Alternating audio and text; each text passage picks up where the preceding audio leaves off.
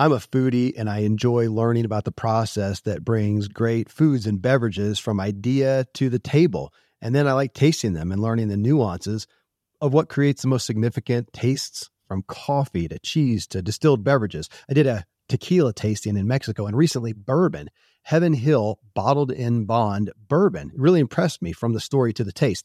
I grew up in Kentucky where horse racing and bourbon are famous, and I got introduced to Heaven Hill bottled in bond bourbon. It's produced by Heaven Hill Distillery, which has been and still remains family owned since 1935. And I'm impressed with the bourbon's ultra rich, smooth taste. And right on the bottle, it states that this bourbon is 7 years old, which is actually 3 times longer than what's required to be certified as bottled in bond.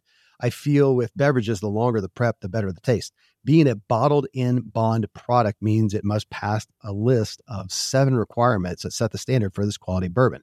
So look for it at your local store. Heaven Hill reminds you to think wisely and drink wisely.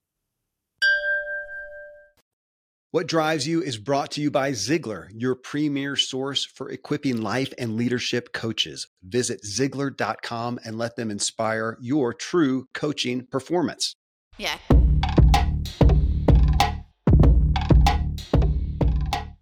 Welcome to What Drives You. I'm Kevin Miller, your host and guide to help you master your inner drive so you can live a driven, inspired, and peaceful life that sees you driving further and enjoying the ride. In this episode, it's a special episode. I titled it, What Drives Your Death? Walking with my dad to the end of his mortal days. I'm going to tell a story about the mortal death, the physical death of my dad. And it's a story that's happening right now. As I was crafting this, I was sitting out by his pool here at his Florida home. And I'm right now, for those of you watching the video, you'll see me in his studio, which I'll tell you about in just a moment. And he's been asleep about 30 feet away in my parents' bedroom in a hospice bed on morphine. This is not a direct testimony about and to my dad. That will come, though this does say a lot about him. This is sharing the present story and the experience. But before the story is the reason for the story. And the reason is you and me. I mean, we don't have a terminal illness diagnosis, I assume. If you do, seriously, please let me know. I'd love to talk. I've got questions. Email me at kmiller at kevinmiller.co. Assuming you don't, however, let's talk about it. Being given a life-ending diagnosis with a timeline is life-changing. It would be for anyone, of course.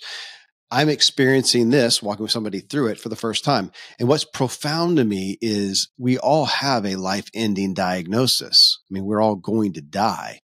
We just live with the assumption it will be a long time in the future somewhere. So we live with an expectation of more time. And my question is, what if we're missing the point?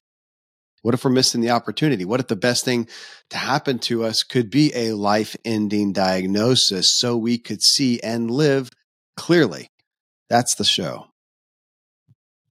I first want to say I'm, of course, not the first person to encounter the death of a loved one. I'm not the first to walk with someone as they die.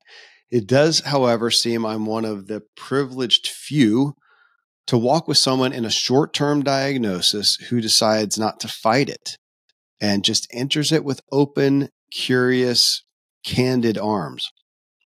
It's giving us all, my family, time to talk and, family and friends, goodness, time to talk and process and ponder and grieve and talk more and process more and ponder more and grieve more. And it's changing some paradigms for me. Testimony is, it is from all of us. This is my perspective. I mean, I'm slow at processing my thoughts and emotions. I'd be more prone to share some of this later, months after my dad has passed away. But one, I realize there's a benefit in sharing the journey while it's happening. And two, my dad's a fairly prominent guy, personality, and many of my listeners to this show, What Drives You, know it's happening. And I feel a little remiss not to address it sooner than later. So here's a brief story before I share some of the messages that are weighing on me. And there's 4 specific messages I really want to talk with you about. But here's a story to lead into it. On December 1st, 2023, I was in Las Vegas with my dad and my brother seeing U2 in concert. in the big new Sphere. And, for those of you who watch the video, there, that's a t-shirt. So I was there. I got the U2 shirt. I'm wearing it for the podcast. So we went there. Oh my gosh, it was very impressive to me. It was a great time with my dad and my brother, a memorable spectacle of a performance and an experience from U2 and from the Sphere. So really neat. Dad was ailing a bit. From a recent bout, we thought it was a gallbladder issue, something that he'd recover from and bounce back from. He's done this before. My dad, for those of you who don't know, Dan Miller. He's the best-selling author of 48 Days to the Work and Life You Love. From a book standpoint, that thing sold about 2 million copies. He's a renowned business coach, life coach. And for those who listen to Dave Ramsey, the financial guru, those guys have been buddies for about 30 years. We've been family friends. Dave, I babysat his kids. It's in my book. You read my book? My wife and I babysat his kids back when he was starting his business. He taught my one daughter to ski at his lake house. So we've got some history there. But Dave has been touting my dad, Dan Miller, in 48 Days to the Work You Love ever since he got on the radio. Matter of fact, he just flew down to see my dad a couple days ago. We all got to visit. I'll tell you more about that in a minute. But my dad, Dan, 76 years old, and he's a young 76. He looks 15 years at least younger than his peers. He's actively running his business. He goes on his daily walks. He's live and spry. He's writing new books and literally looking at the next 20 years of his active life. So I flew back from Vegas, returned home to my family on December 3rd. Which is just over a month ago. It was in time to celebrate my 53rd birthday on December 6th. On December 7th, my dad went to see his doctor to look at a gallbladder issue. They came back and said, yeah, he's got an inflamed gallbladder and he has stage 4 pancreatic cancer. That's already spread to his liver.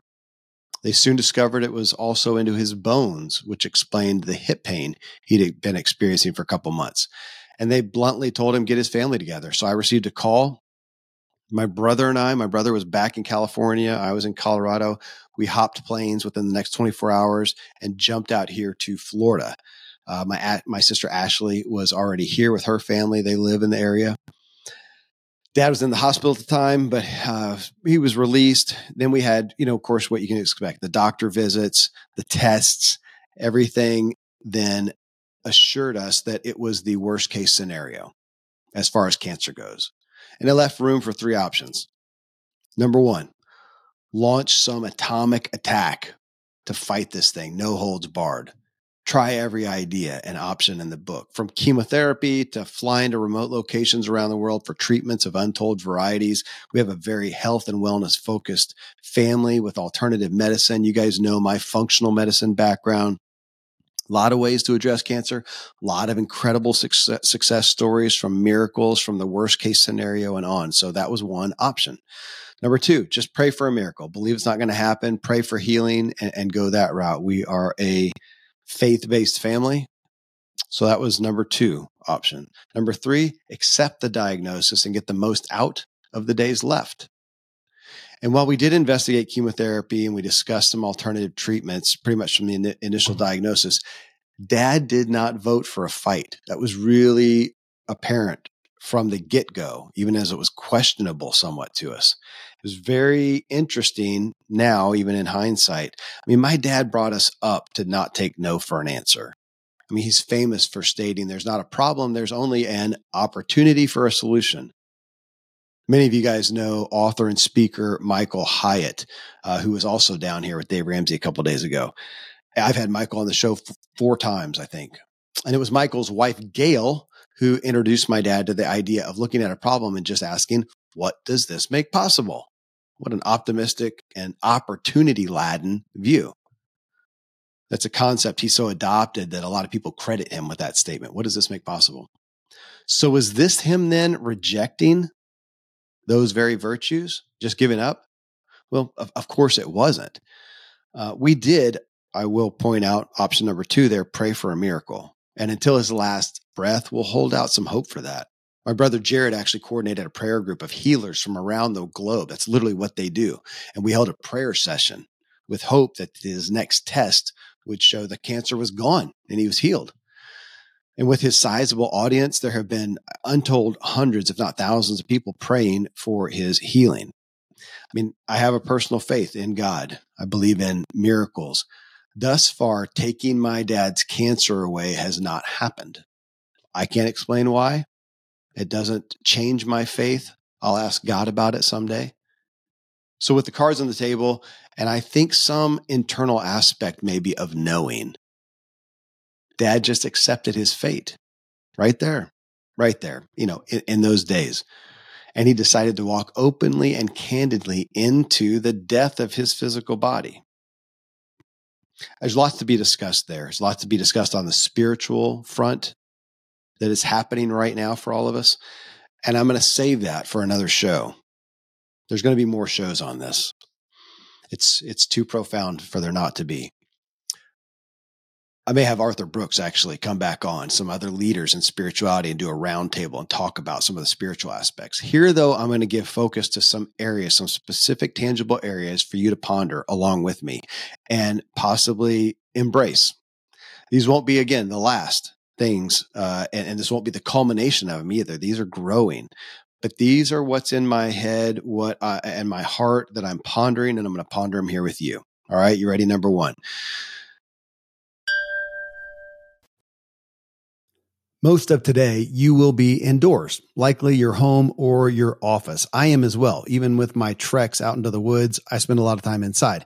And we're going to take about 20,000 breaths. According to the EPA, the indoor air is 2 to 5 times more polluted than the outdoor air, sometimes up to 100 times more polluted. At my studio, we have heat being forced through old ducts. I walk on carpet full of years of junk. No idea what's floating in the air that I'm taking constant gulps of. The solution is an air purifier, and Air Doctor is just the best. Air Doctor filters out 99.99% of dangerous contaminants and allergens such as pollen, pet dander, dust mites, mold, bacteria, viruses. They do it so your lungs don't have to. Air Doctor comes with a 30-day money-back guarantee. So if you don't love it, just send it back for a refund minus shipping. Go to airdoctorpro.com and use promo code Kevin. And depending on the model, you'll receive up to 39% off or up to $300 off. Exclusive to podcast customers, you will also receive a free 3-year warranty on any unit, which is an additional $84 value. So to get this special offer, go to airdoctorpro.com. Use promo code Kevin, airdoctorpro.com, promo code Kevin. Thankfully, the days of building a business website, then having this massive endeavor to integrate an online store are gone. Today, Shopify has fixed all that. I had one business where we actually built the entire website on Shopify's platform. So whether you're just starting out or you're selling $1 million of product already, Shopify is just the industry leader. It works the same for physical products or online and digital, and Shopify is just hands down the best out there. Most importantly, Shopify helps you turn browsers into buyers with the internet's best converting checkout. It's 36% better on average compared to other leading commerce platforms. Getting people to buy is not that hard, at least to the buying point, but getting them to actually give their payment info is, and Shopify is king in that department. They also have top tier customer service, which I think is critical. You can sign up for a $1 per month trial period at shopify.com/Kevin. That's all lowercase. Go to shopify.com/Kevin to grow your business no matter what stage you're in. Shopify.com/Kevin.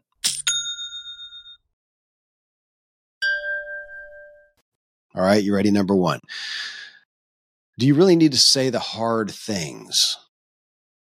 At the end of life, you hear a lot about that. People who need to finalize something. Here's mom or dad or whoever on the spouse on the deathbed, and they need to get these hard things out. And to say these things and find some closure and maybe forgiveness and whatnot. Now, my gosh, this is such a big issue, and there are so many different experiences and perspectives that people have. So I am pondering. This is not some definitive statement from me, but I didn't have a perfect relationship with my dad. He's not a perfect guy. I'm not a perfect son. We're not perfect people. We didn't have a perfect friendship. There were things that I have had, probably held on to, some dissatisfactions, and I think he probably has as well. And yet here he is with this end of life diagnosis. And I even had some friends of mine say, hey, this is a time to get real, and talk about what really, what you need to get out, what you need to say kind of thing. I had no desire to. Just sharing, for better or worse. I just didn't. I thought, why? Why? Now, it may help that I'm reading fervently a lot about attachment, not relational attachment so much, but attachment to things, to anything. I'm reading Anthony DeMello. I talk about him a lot. He's a deceased guy as well, but Anthony DeMello, he has a little book called The Way to Love, little bitty book about attachment. And I was looking at that and going, what am I so attached to that I might need from my dad, that I need closure from, that I need his affirmation on? What do I need? And I looked at that and thought, well, if I do, again, I'm really sensitive in sharing this, but for myself, at least, I thought, well, anything that I would need is something that I'm attached to, and I'm working to not be attached to things. And I'm hoping that is a healthy reality, that when I looked at this, I thought, I don't have something I need to get off my chest to my dad. What's he going to do about it at this point? What would he say? I'm sure he'd say, gosh, I'm so sorry. I didn't know, which is kind of on me for not talking about it a long time ago. If I have something I'm holding on to. So what am I attached to? What do I need? And why? Why do I need it? That probably says more. So if you looked at that and realized, again, somebody close to you is dying, and oh my gosh, you need to say this. Why? Why? And I'd say, well, then do it now if you really need it. But I'd also ask you to question why. Why do you need it? What are you attached to? What do they have that you so desperately need? And why do they have it? Never said it that way.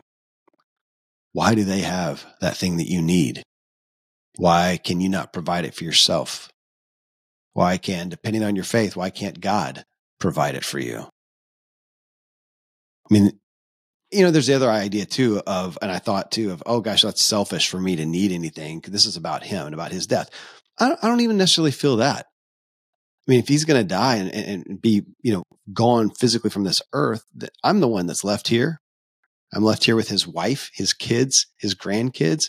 So if I need something desperately, then I think it's okay to go get that. But again, what do I need? What am I dependent on my dad for, or on anyone for, no matter who it would be, whether it was my best friend, my spouse, my kid, or my parent who is on that deathbed right now? What do they have that I need? Why do they have it? Well, that's an interesting way to say it. I hadn't thought about that before right now. And what responsibility does he have for me? I'm 53 years old. I know lots of people who haven't had their dads ever. I've got adopted kids who never knew a dad. Well, they know me now, obviously, but what is the responsibility? I'm curious, as you think about that and ponder that, for somebody close to you, if they were at their end, you know what? I'll put it this way. For those of you who have lost someone, close to you, are there things you wish you'd said? I'd literally like to know. Tag me on social media along with this show. It's episode 1300. Ask a question, do the direct message thing, or put a comment, or email me, kmiller@kevinmiller.co. All right, number 2. So here he is. He has this life-ending diagnosis. And I'm thinking, all right, man, I literally said this. There were some late nights, and I said, all right, I want your best.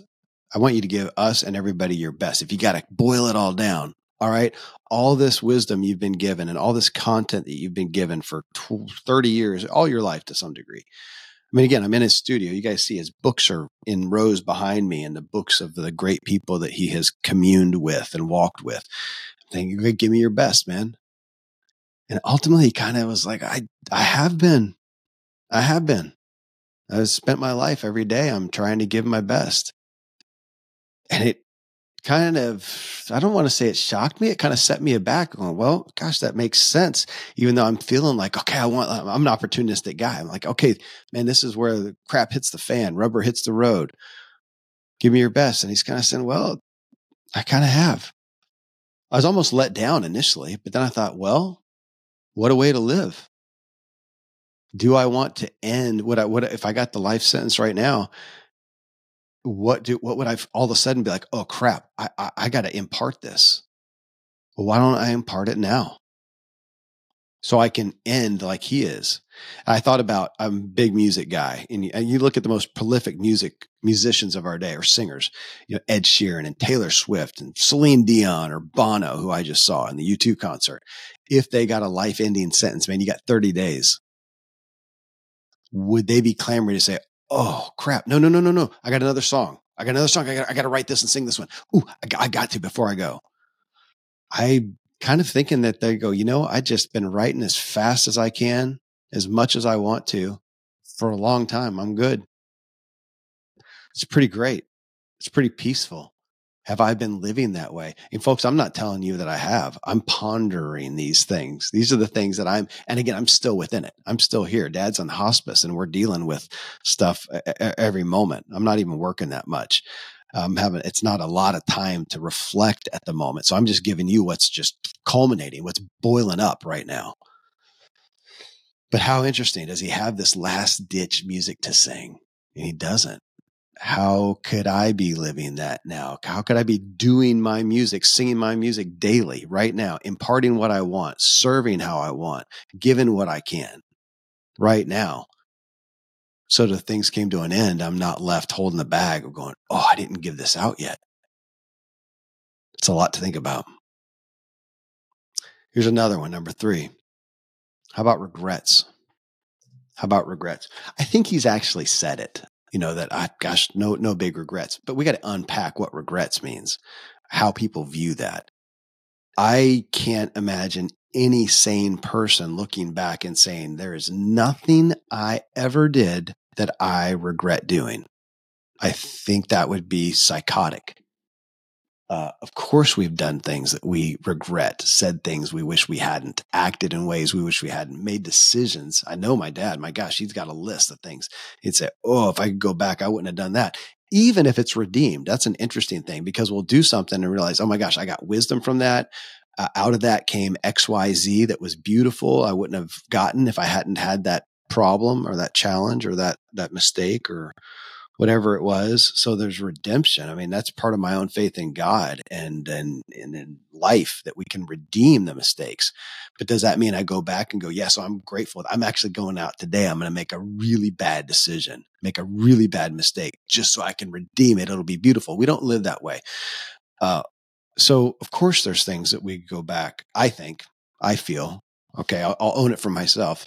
I have a hard time seeing not having regrets. Dan Pink, I had Daniel Pink on the show a year ago or so with his book, The Power of Regret. I had him on the show because I believe that regrets exist and they're powerful and they should have power.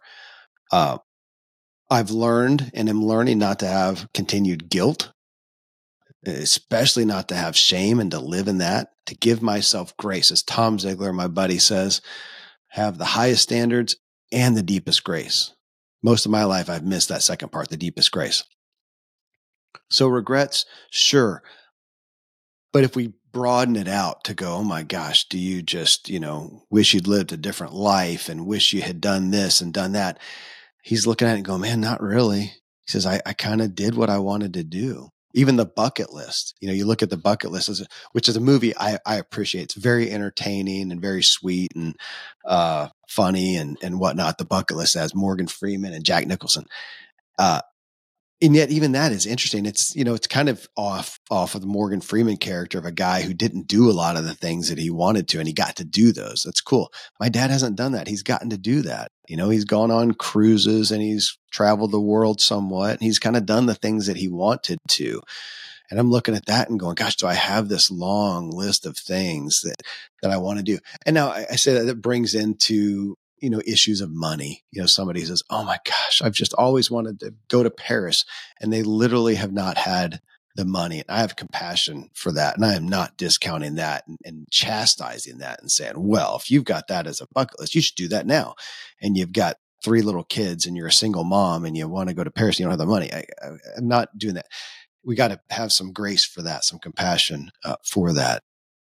Overall, though, to look at that and going, are there things that you will have regretted not doing? That's one of the deathbed regret issues, is we have more regrets for things we didn't do than what we did. So what is that list? And you may not be in a place to do it all right now, but have you at least written it out?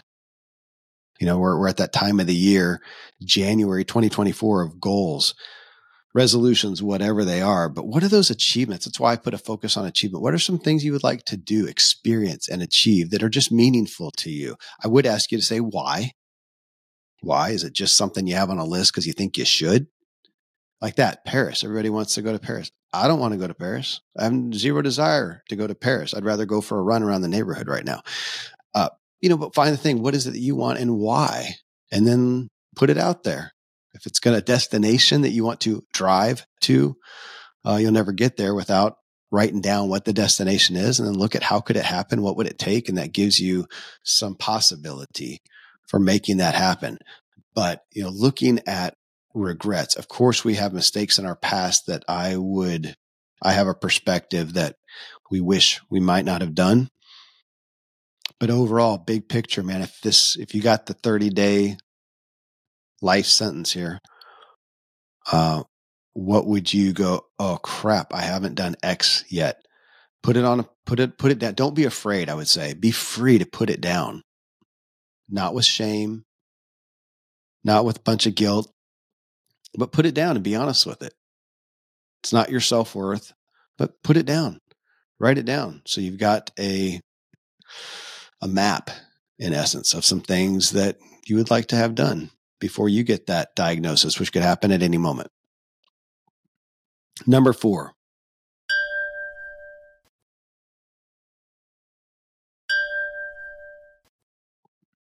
Number 4. How would you live if you couldn't make things better? Friends, I wrote this morning before I decided to even do this podcast. I wrote this and I shared a little bit of it with my family. So I want you to think about something. So here's my dad. He's rapidly dying from cancer. It's overtaken his body. He's on more and more pain meds to take care of the pain, which dulls his senses, which is a bummer, but you don't want the pain either. And it dawned on me last night as we were sitting around his bed, sang some songs to him. There's no expectation of improvement. I have no file for that, as my therapist would say. I have no file for that. There's no expectation for improvement. I've never allowed that in my life. I don't think my dad has allowed that before. Of course, there's an opportunity for a solution. What does this make possible?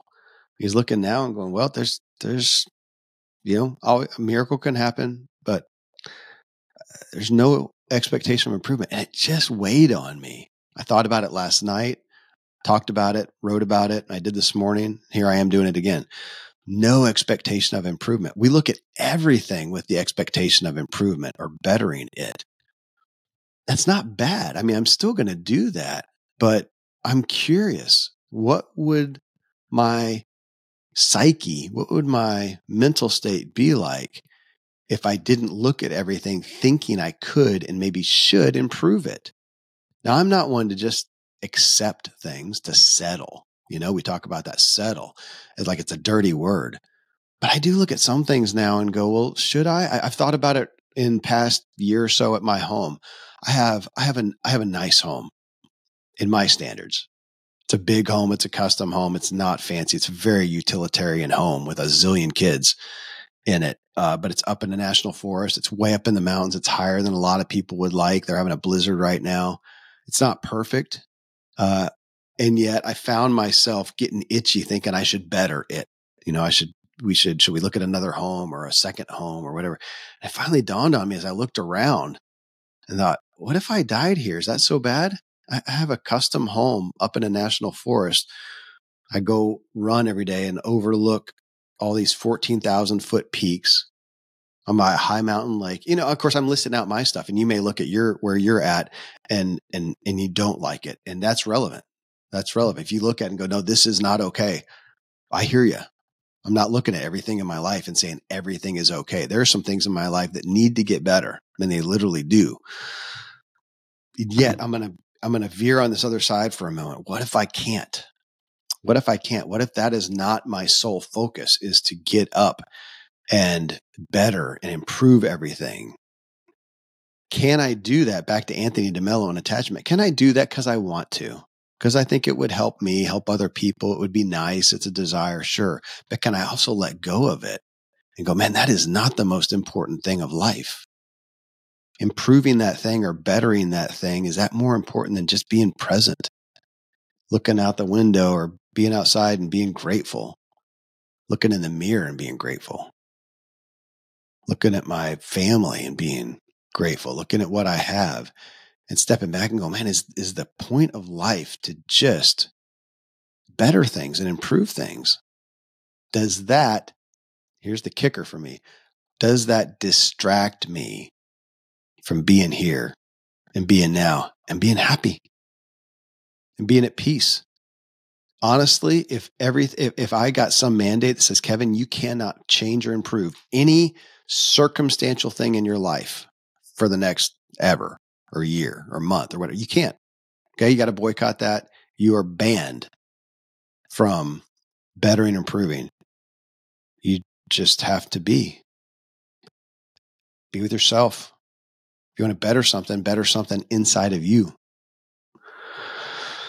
Well, that's different. That's a different perspective. That's not how I generally get out of bed in the morning. I'm thinking about how I can influence and affect my external world, the things in my life, how I live, where I live, the people in my life, how I can better that. Again, I'm not negating that. I have that desire. I want to be better. I want to grow and improve. I want to change some environmental things in my life, some of the circumstantial things. There are some possessions even that I desire. I think I do want a home near the ocean at some point, but am I attached to it? Can I be happy without that? And is my life, should it be devoted lock, stock, and barrel from the get-go of my day to those things? And are they distracting me from being here and being now and having joy and having peace in my moment? Again, folks, I'm pondering these things.